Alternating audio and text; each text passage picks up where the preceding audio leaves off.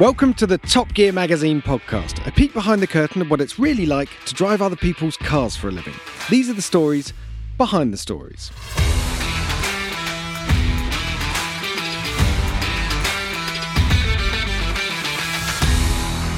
Hello everyone and welcome to the Top Gear Magazine podcast. I'm Jack Ricks, sitting alongside Ollie Marriage and Ollie Q, and today we are sticking our hands deep into the Top Gear archive, rummaging around and seeing what we come out with. I was worried what you were going to say there. Glad it's the archive. Yes.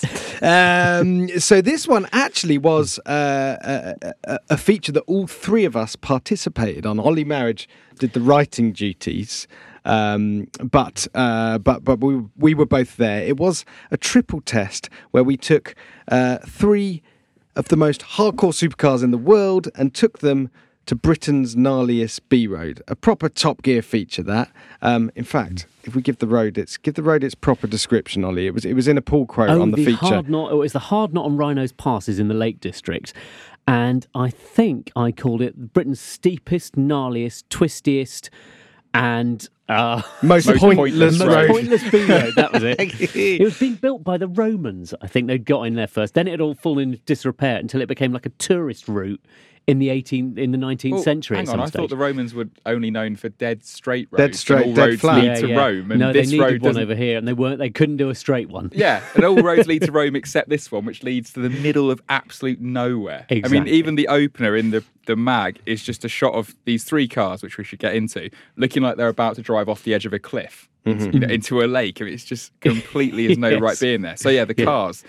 Let's take a trip down memory lane. Well, let's frame it in time. So it was 2015. It was autumn 2015, and it was quite interesting. I think we'd done Performance Car of the Year earlier that year. We'd done it in May, June time at the Red Bull Ring. And that was a good one. Good speed week, that. That was the one with the helicopter. Yeah. But it meant that there were then cars that had been launched that year that hadn't been taken part in Speed Week. So we'd had the McLaren 675 LT, the Porsche 991 GT3 RS, and the Lamborghini Aventador SV. And they'd all arrived, and they hadn't been in Speed Week, and we thought, well, what can we do with them? And it was one of those things where everyone else just takes them to a track, and we could have taken them to a track, and actually because that's what they're designed for. Yeah, exactly. That's what they're designed for. We said no. Yeah, that's exactly what they'd be expecting us to do. Just getting a little insight into how Top Gear feature meetings go here. Now, what's everyone else going to do? Do you know what I'd like to do? We'll do the opposite. Yes. But also, that time of year, I mean, if depending on where people are listening to this, you might think, November, the weather's lovely, but in Britain it certainly isn't. So you're kind of thinking, right, if we wait for the weather to get better, that'll be about May next year, during which time there'll probably be even more new supercars. So we need to sort of test them now. So let's test the water. Let's see if the manufacturers are mad enough to lend them when the roads are icy, salty, dirty, wet, and the weather's filthy, and there's about 10 minutes of daylight. And amazingly, they all said yes. Yeah. But it is that time of year when storms with names become a thing. So that was just luck, actually. Normally, I'm sure you're aware that when you go out to do a photo shoot, all you want to do is make sure it's going to be bright, sunny, dry roads, lovely.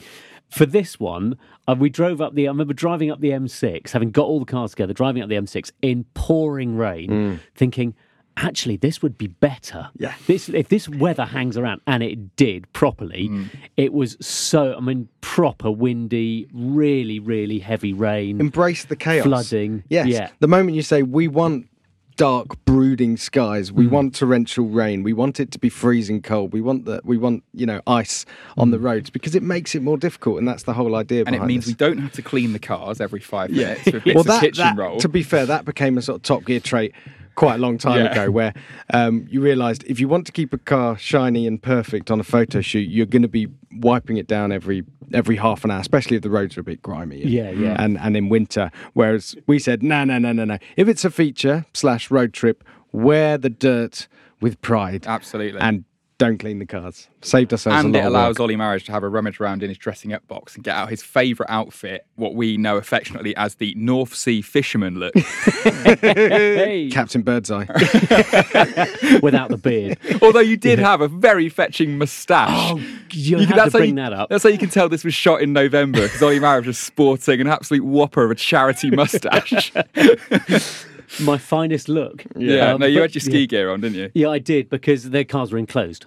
The real heavy-duty stuff comes out when you're in the caterums and atoms and stuff. Yeah. So the poor old photographers had to basically put a stake in the ground so they didn't blow away. Well, and we were nicely warm inside. So this feature, what I really love about this feature was shot by Mark Fagelson and David Hale, who are probably the two most prepared for adverse conditions photography and videographer there is. They're also best mates, so they work together really well. Yeah, they do work together brilliantly. Tweedledum and Tweedledee. After day one, they had to go shopping for more Gore-Tex. The Gore-Tex twins had to go and get more Gore-Tex because they literally, everything was ruined, wrecked, spoiled, and off they went to Keswick to get some more. Yeah. That afternoon. So the drive up. Do you know what? This is 8 years ago now. More than 8. No, pretty much bang on 8 years ago. It was only a couple of months after I joined. I remember you getting the knock. Going, do you fancy coming along on this one? Going, yeah, not half. I was excited too. This was my first UK supercar group test. This is one of those oh crikey, this is quite grown up. Along. They'll just want me to drive the camera car. Oh no, wait, you have to pick the bright green McLaren. I remember just before we set off, Charlie Turner, the editor at the time, sort of off you go, have fun, go and create something beautiful. And I remember thinking, what a lovely little phrase. Not sure how beautiful it's going to be. It's going to be like go and create something wet. It's going to be. But the pictures are some of my favourite we've shot because they are so unlike what you normally get because it's not smoke pouring off the tyres and all the rest of it. It's Ollie Q driving the GT3 RS up the hard knot with one of its front wheels about half a foot in the air, which he'll claim as pure skills, but it was literally what the car's so stiff and the undulations are just so extreme. Yeah. So it was but it was great. So we drove up, and the idea was to go and tackle the hardest passes in the Lake District, specifically the Rhinos and the Hard Knot, which have got a fearsome reputation for just clutches blowing in most normal cars. Also, excellent names. Which don't underestimate that when you're planning a feature. Hard Knot and Rhino. Yeah, for any listeners wondering, the phrase "it's a hard knot life" did make it into the magazine. Yes, it did. Yes. As just a sort of random subhead about halfway through the feature. We should bring that back. But I can't remember. The Lamborghini had nose lift. It was the only one to have nose lift. And you really need it because I think the gradient on the Hard Knot hits something like 28%. I mean, it's really, it's like driving up a wall. And with the hairpins and things, which just, I don't know when they were last surfaced, but sometime in the 1910s or 20s, I expect. So you just end up basically driving up this sort of semi-sealed goat track. In these cars with no suspension clearance, very wide. So you're always stressed because these are really, really narrow roads. Were we on winter tyres? I don't think so. The Porsche certainly wasn't. I'm pretty sure. I don't think any of them. I don't think we were. I think the Lamborghini might have been. But then what followed later would probably imply that it wasn't. We'll get to the Lamborghini's tyres in a minute because that was a bit of a spanner in the works. I mean, we should say we weren't just trying to wantonly kind of abuse these. The point we were trying to make is, at the time, these were the three most hardcore supercars you could get. And we were going, how much more hardcore can these things go before you just...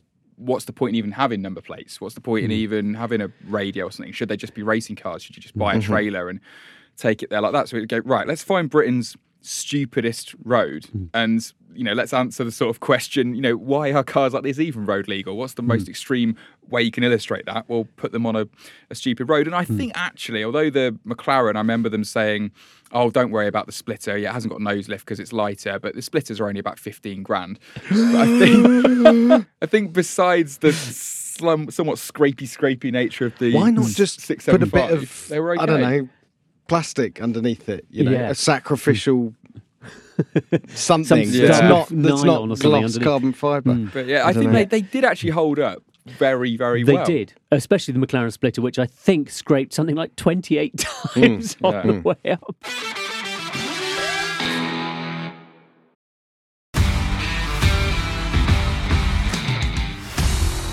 But it was funny as well how, the Lambo, all of a sudden, being four-wheel drive, brilliant. With nose lift. Yeah, that's basically a defender in this situation. We need to lure us. We did manage to.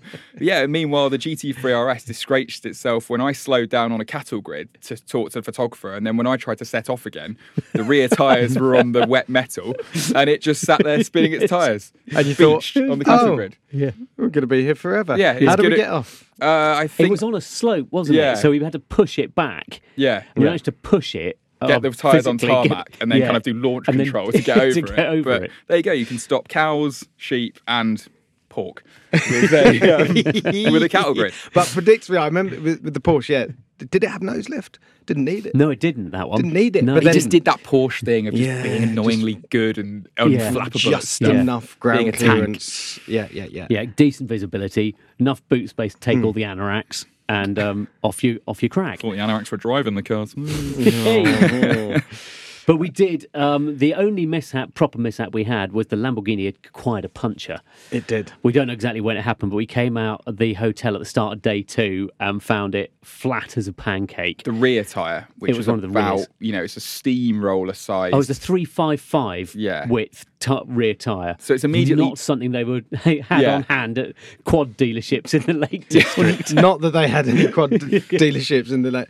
We were miles from anywhere and staring at this very special tyre, thinking, how are we going to get hold of one of these? So, we located one. We got a foam in it, which seemed to be holding all right, but we still thought we'd better have a new one. Well, it's still 50 mile an hour limit, isn't it? Once you got the foam in it. Yeah, we were never going near 50 miles an hour anyway. No. It was 50 miles an hour. That's a dream. The tyre was located in Lamborghini Manchester, wasn't it? It's about 130 miles away, something like that. Not ideal on a photo shoot when there's about 5 hours of usable daylight, and you've got to spend 4 of them going to Manchester and back in the only SV in the country. You being Muggins here, who, hero over here, who stuck his hand up and said, look, I'll do that. I'll crawl it at 50 miles an hour. Did I stick to 50 miles an hour? I may have hit 55. But it took a lot longer than it should have in a Lamborghini. And you don't want to be doing a long road trip in that because, we should bring up at this point the cushion. Oh, yeah. Shouldn't we? Yeah. Shall we explain the cushion, Ollie? It was how I started the story because Lamborghinis have never had particularly good seats. The seats in that one were abysmal. They were just, I would think I'd describe it as like being like 2 pallets because there just seemed to be no padding, no real shape to them. It was just like sitting on hard surfaces like a church pew. It was like whoever designed them thought they look good, and then someone else went, "Do you want to sit in it?" No, I think it'll be fine. But they look lovely, so we'll put them in the car. So I bought a couple of sofa cushions from home. Nice. Just with frilly bits on the edge. Hardcore Lamborghini with scatter cushions in. And it improved it. He had a candle on the dashboard. He had a blanket, a couple of doilies.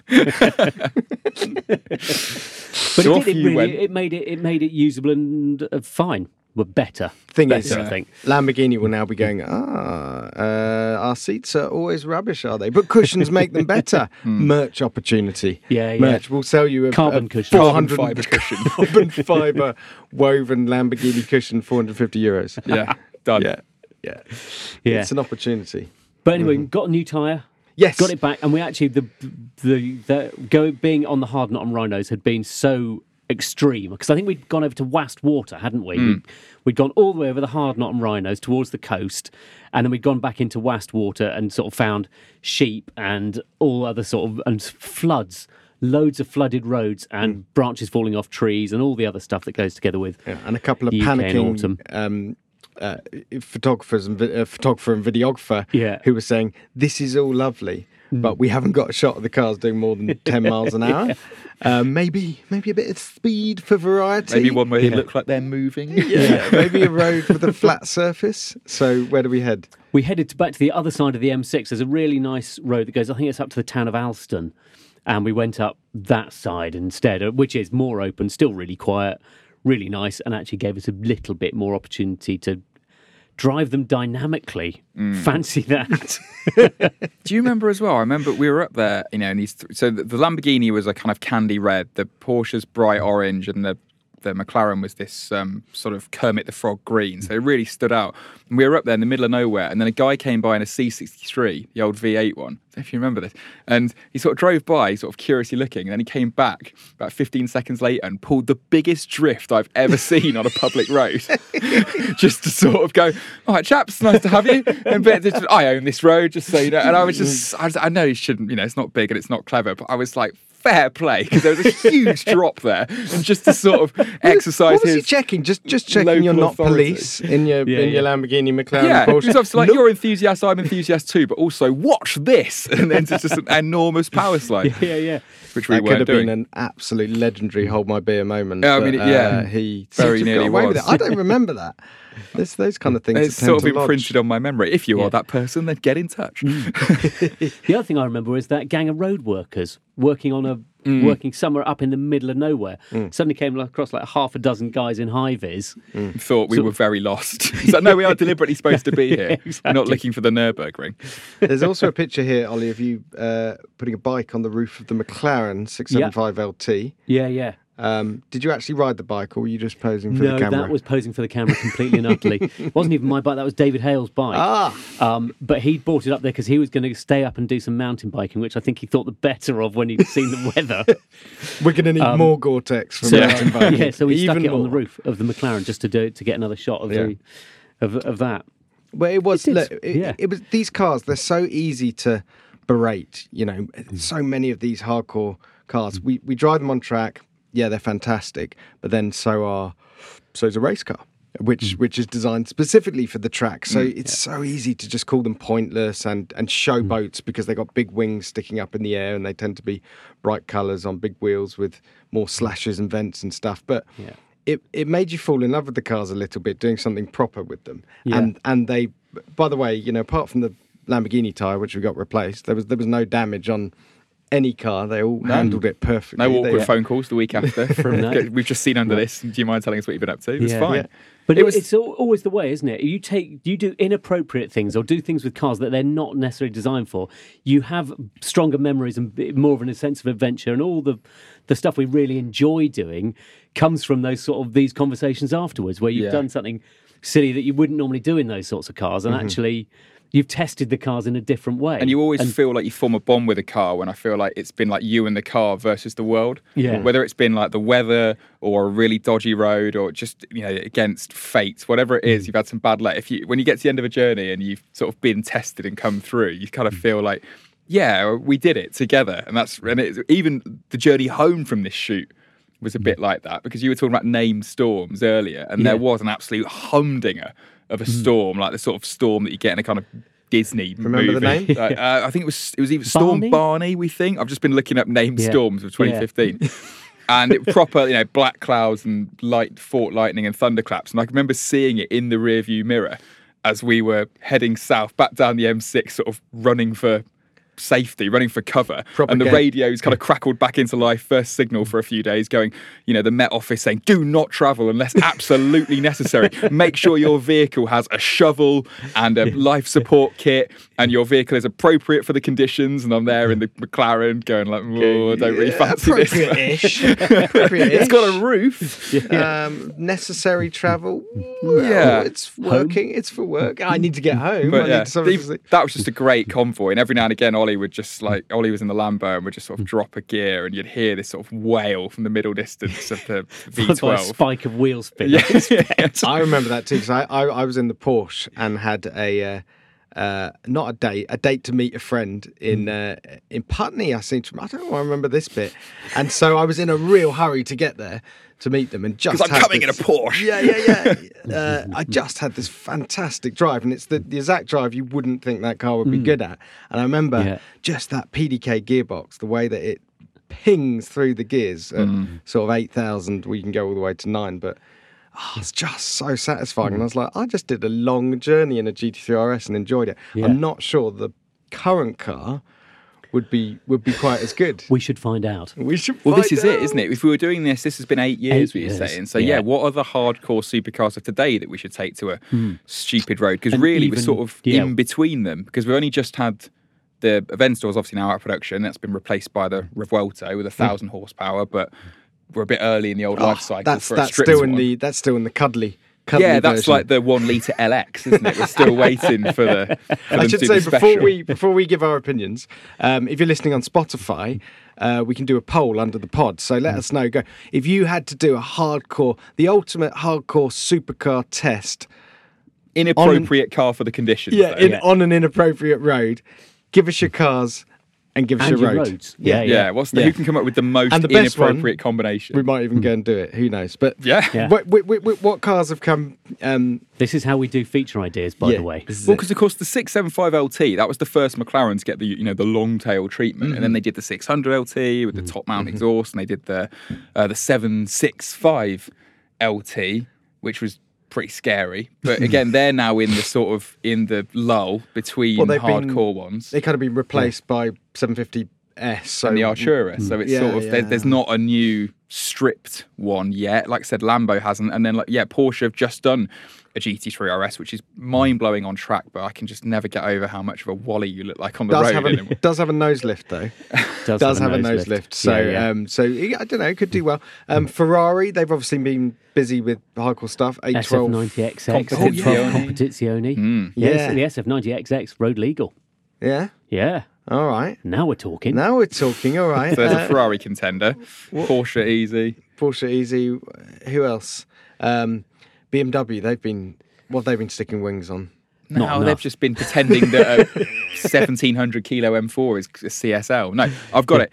It's Aston Martin, isn't it? The most inappropriate car for conditions is taking an Aston Martin Valkyrie to somewhere like the Hard Knot or the Peak District and finding out its breakover angle before you just skid down the road on the bottom of the tub. And if there's been, a light dusting of snow, we can just go sledging in it. Just turn it upside down. I don't think you even need to. The ride height is so low that I think as long as there's 2 inches of snow, you'll just surf on your belly, won't you? Yeah. That's the car that's come along since we shot this test, which has made all these look like Rolls-Royce Phantoms, hasn't it? That's the hardcore supercar to end them all. Well, there we go. That was fun. We need to do that again. I feel very warm and cosy right now in my nice studio looking at these Lovely pictures. looking at these nice pictures. It's like being in sort of like a roaring fire where you look out into grim weather. It's a fond memory. We were also saying, 8 years ago, the way that we approached video was very different. So there is a video of this somewhere. We think it's on topgear.com. And along with the story that you can read on topgear.com. So make sure you go and have a read of that. Have a watch of the video, which has a lovely, very gentle, sort of silky voiceover on the top of it. It's like if Ollie Marriage's auditioned for sort of nighttime audiobooks. Whispering marriage. Video. Welcome to the Hard Knot Pass. There we go. That's enough. Go and check it out. Comment underneath the pod. Let us know about your dream hardcore supercar and appropriate road combo. Thanks for listening. I'm off to go and dream about backache in another Lamborghini. Yeah. That's the one that gives you backache. I'm going to go and pitch a cushion to them. Thanks for listening. Catch you on the next one.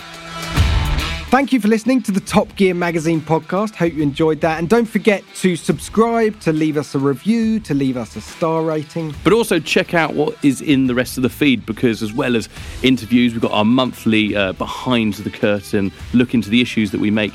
And also there's some new audio tidbits coming. So, like Jet says, subscribe.